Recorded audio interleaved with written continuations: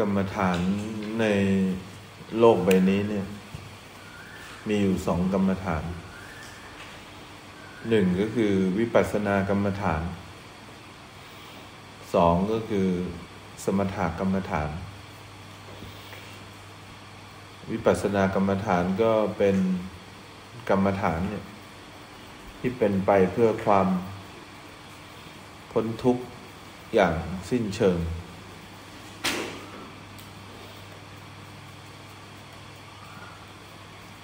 สิ่งที่จะทำให้เราพ้นทุกข์ได้ก็คือการเข้าไปเห็นความจริงของรูปนามกายใจการเข้าไปเห็นความจริงของรูปนามกายใจก็จะทำให้เราเนี่ยเข้าใจความจริงแต่คนที่จะเข้าไปเห็นความจริงของรูปนามได้จิตเนี่ยก็ต้องมีกำลังที่จะไปดูเป็นส่วนๆและส่วนๆนั้นก็ต้องแสดงไตรลักษณ์เนี่ยให้จิตเห็นด้วยจิตถึงจะปล่อยวางตัวกายและใจได้เพราะฉะนั้นการที่เรามีจิตที่มีกำลังโอกาสที่เราจะเห็นความจริงว่าเรามาจาก5 ส่วนก็จะมีโอกาสเห็นได้และทะลุไปถึงการเห็นความจริงได้ไม่ยาก5 ส่วนมีอะไรบ้างก็จะมีร่างกายของเราหรือเรียกว่ารูปแล้วก็มีตัววิญญาณหรือตัวจิตของเราที่เรียกว่าการรับรู้ขณะที่เรานั่งอย่างนี้เราคงมองเข้าไปที่กาย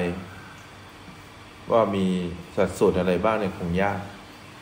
เอาง่ายๆคือเราต้องแยกกายกับแยกจิตให้ได้ก่อนเช่นเรานั่งอย่างเงี้ยตัวที่นั่งอยู่เนี่ยเขาเรียกว่าอะไรร่างกายขณะที่เรามีความรู้สึกขึ้นมาเนี่ยมีลมหายใจขึ้นมาเราก็จะเริ่มเห็นแล้วว่าความรู้สึกกับร่างกายเนี่ยคนละส่วนกันเนี่ยตอนที่เรามีความรู้สึกขึ้นมาเนี่ยทำไมถึงต้องมีความรู้สึกตัวเนี่ยเพื่อทำให้เห็นว่าความรู้สึกเนี่ยที่เรารู้สึกอยู่เนี่ยแหละกับร่างกายที่นั่งเนี่ยคนละส่วนกันเนี่ยต้องทำให้เห็นแบบนี้จดด้วยนะจำด้วยนะเดี๋ยวจะถามคุณนโมเนี่ยเริ่มต้นเนี่ยเราก็แยกรูปออกจากตัวจิตก่อนตัวจิตก็คือตัวความรู้สึกตัวการรับรู้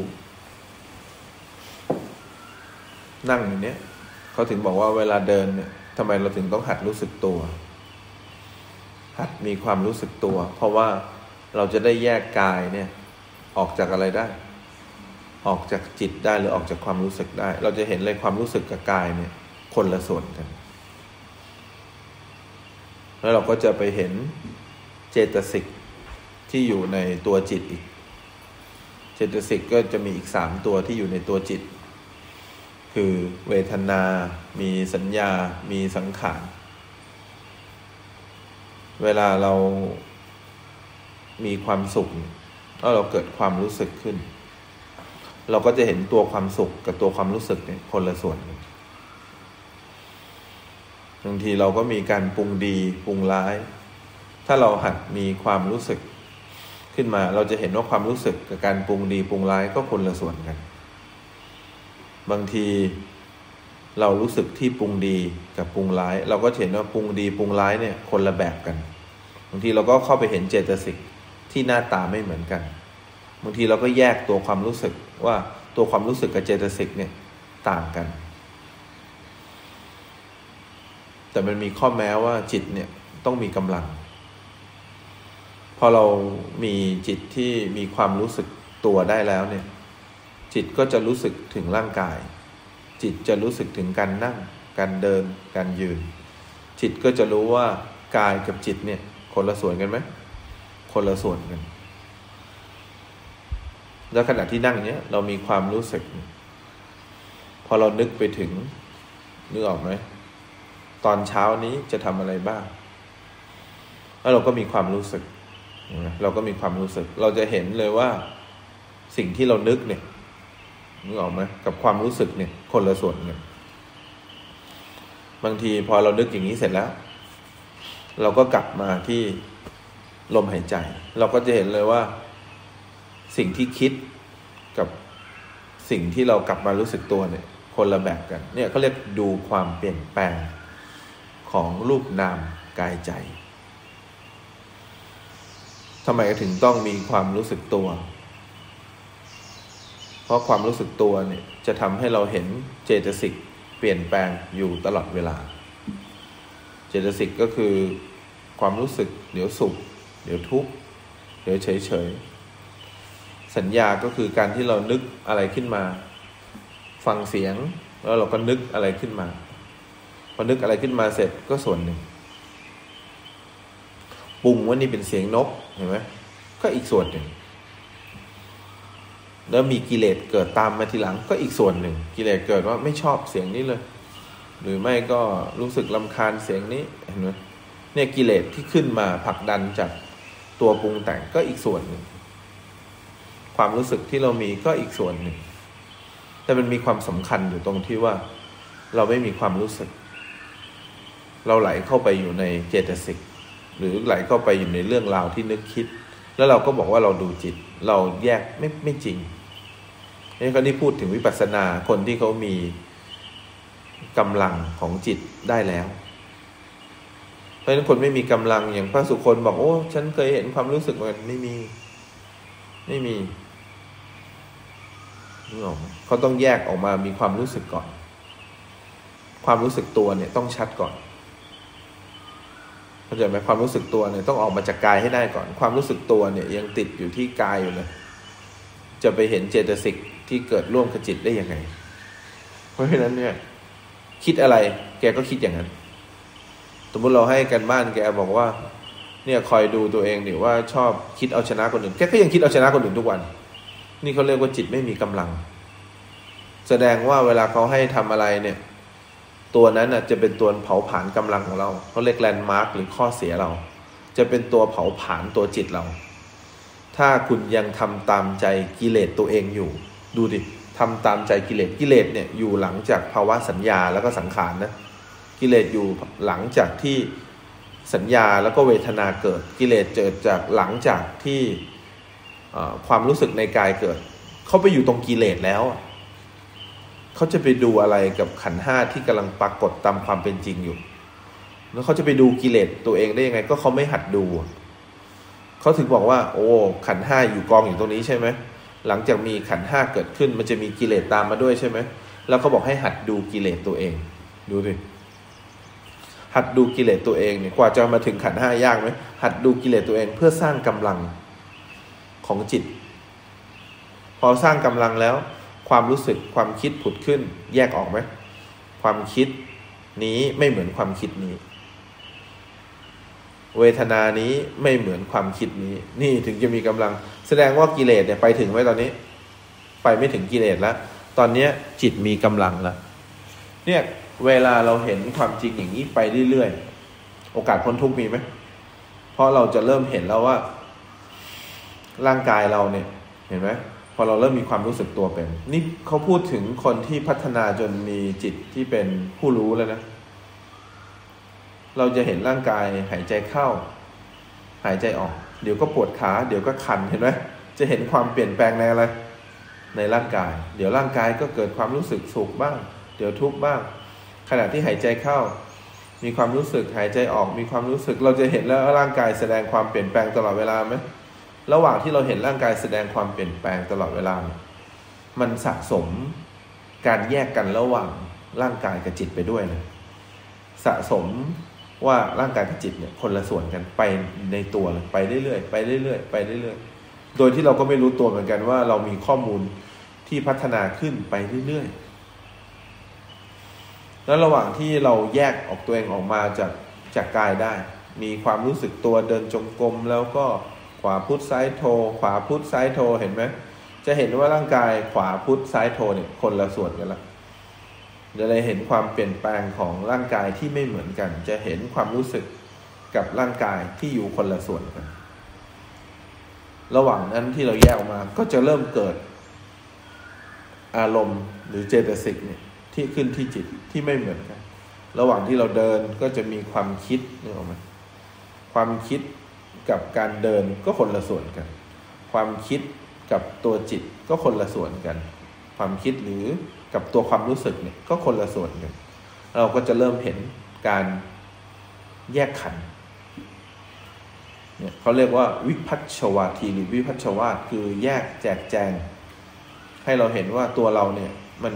มีองค์ประกอบอะไรบ้างและในองค์ประกอบแต่ละตัวที่ประกอบเป็นเราเนี่ยแสดงไตรลักษณ์หรือแสดงความเปลี่ยนแปลงอะไรบ้างเห็นไหมเพราะฉะนั้นคนที่มีความยึดมั่นนึกออกไหมต่อเรื่องใดเรื่องหนึ่งจบไปเลยเรียนธรรมะนี้ไม่ได้เพราะยึดมั่นก็แปลว่ากิเลสอะไรเกิดขึ้นกับเราก็ต้องยึดแล้วจับสิ่งนั้นสิ่งนี้ว่าเป็นเราคนที่ไม่สามารถคลายความยึดมั่นจากกิเลสหรือความคุ้นชินเดิมหรือกิเลสอย่างหยาบได้หมดโอกาสเรียนธรรมะเพราะอะไรก็เขานั่งหลับอย่างเดียวเขาจะไปรู้สึกได้หมดโอกาสเพราะอะไรเพราะเขามีความอะไรยึดมั่นต่อวิธีการวิธีคิดเขาแยกตัวเองไม่ออกเขาจะรู้สึกว่าอะไรไหมเขาจะรู้สึกว่าตัวเองเนี่ยคือความถาวรเป็นแบ็กอัพแล้วก็จะมีความคิดมี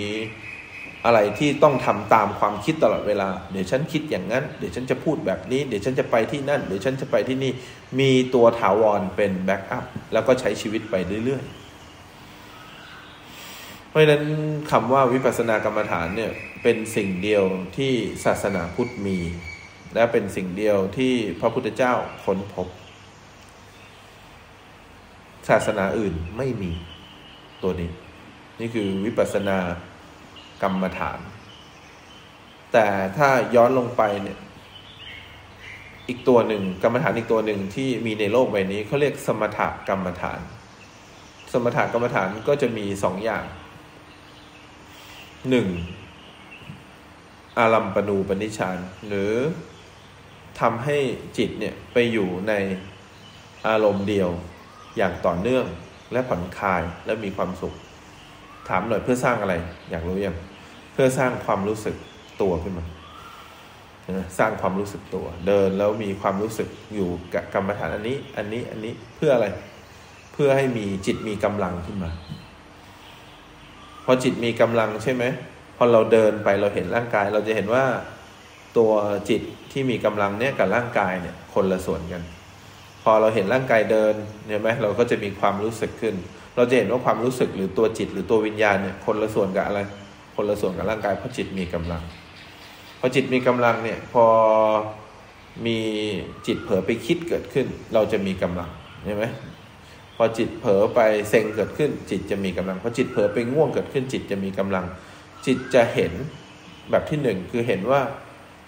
เจตสิกที่เกิดร่วมกับจิตเนี่ยเปลี่ยนแปลงตลอดเวลานึกออกไหมแต่ระบบพวกนี้ยังไม่ได้ขึ้นวิปัสสนาแต่มันเป็นการสร้างกรรมฐานพวกนี้เป็นการสร้างความเข้มแข็งให้กับตัวอะไรตัวความรู้สึกหรือเรียกว่าตัวจิตอีกตัวหนึ่งที่พัฒนาไปถึงวิปัสสนาได้ง่ายเขาเรียกว่าลักขณูปนิชฌานคือการเริ่มที่จะเห็นลักษณะความโกรธบ้าง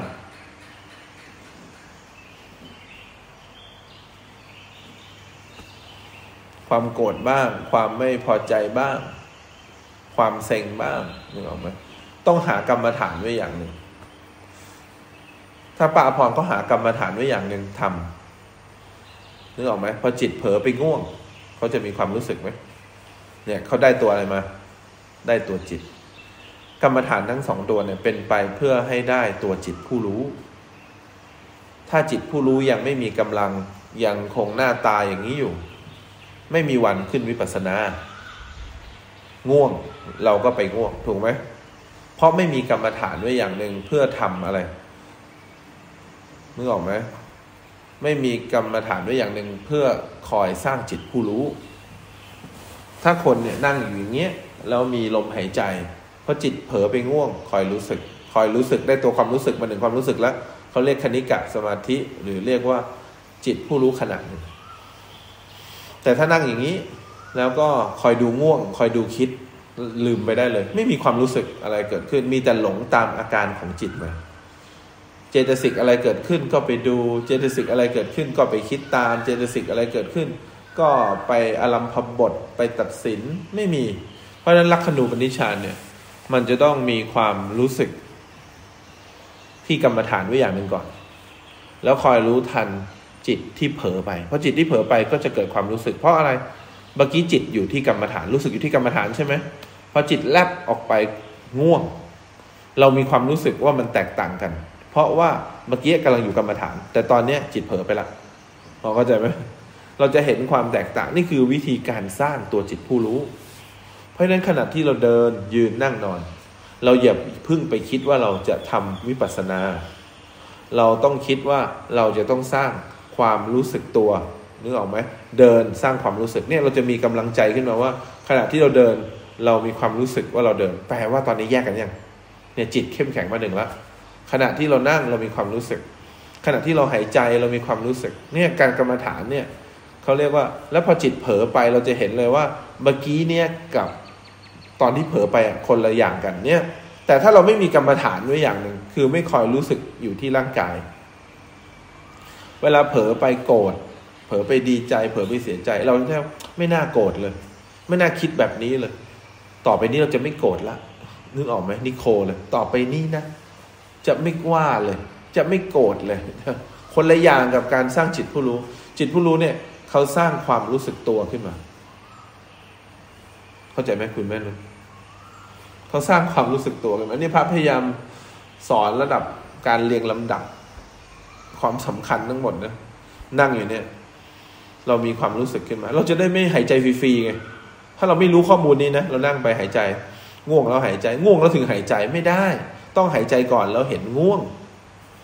ต้องมีกรรมฐานด้วยอย่างหนึ่งแล้วคอยดูง่วงไม่ใช่ง่วงแล้วกลับมาหายใจปวดขาแล้วค่อยหายใจกลับหายใจก่อนแล้วเห็นจิตหนีไปปวดขาเหมือนกันไหมดูสิเข้าใจไหมตอนที่เรามีความรู้สึกตัวอยู่แล้วจิตเผลอไปปวดเห็นไหมได้จิตผู้รู้แล้วแต่ตอนที่เรานั่งหลงอยู่แล้วเราปวดขาแล้วเรารีบดักกลับมาดึงมาที่ลมหายใจนั่นคนละอย่างกันเลยนึกออกไหมนั่นเรียกว่าเราต้องการทำให้ขาเนี่ยหายปวดกับเราสร้างความรู้สึกตัวขึ้นมาผ่านขาที่ปวดไม่เหมือนกันนะพอเรานั่งหายใจอยู่นั่งเหมือนกับมีกรรมฐานอยู่พอจิตเผลอไปมีความรู้สึกใช่ไหมเรารู้ทันแล้วเพราะเมื่อกี้ยังรู้สึกอยู่ที่ลมเลยตอนนี้ไปปวดขาแล้วแต่ถ้าเรานั่งหลงอยู่อย่างเงี้ยอย่างป้าพรก็ชอบหลงอย่างเงี้ยแล้วพอเราง่วงขึ้นมาก็พยายามจะสะบัด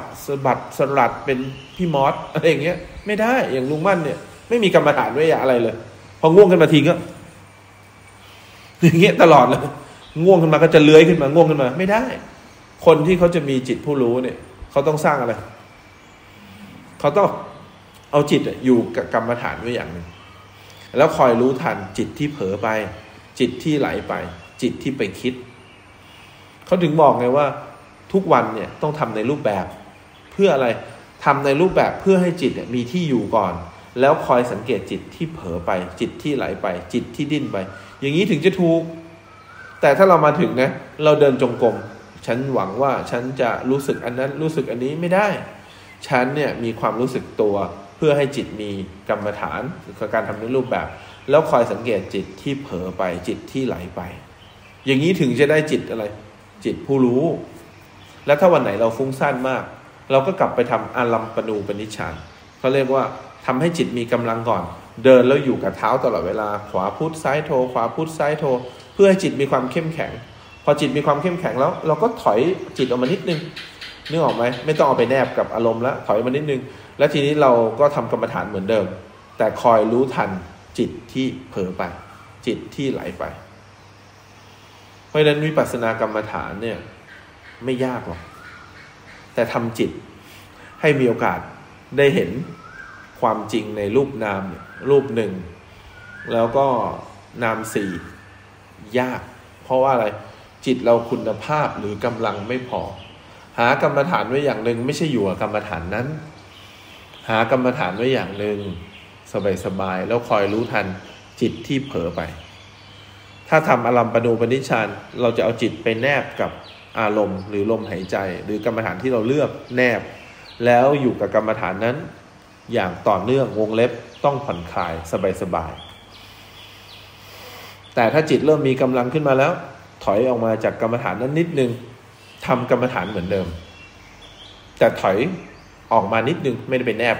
แล้วคอยรู้ทันจิตที่เผลอไปจิตที่ไหลไปเมื่อเราได้จิตผู้รู้แล้วเราเดินไปไหนเราจะเห็นเลยว่าร่างกายกับจิตเนี่ยคนละส่วนจะเห็นเบสิกนี้ก่อนเลยเราจะเห็นว่าร่างกายที่เดินเนี่ยไม่ใช่เรานี่อย่างนี้เลยถ้าเราได้จิตตัวนี้มาแล้วทีนี้เราดูความเปลี่ยนแปลงสบายแล้วพอเริ่มเห็นจิตไม่ใช่เราพอเริ่มเห็นร่างกายไม่ใช่เราเราก็จะเริ่มเห็นเจตสิกเวทนาบ้างสัญญาบ้างสังขารบ้างหรือทะลุไปถึงเห็นกิเลสตัวเองบ้างนึกออกไหมเพราะบางทีนึกถึงคนนี้เรียกสัญญาเกิดความไม่ชอบขึ้นมาเรียกสังขารยังไม่ทันนะแล้วก็ไปถึงตัวกิเลสเลยนึกออกไหมที่เรา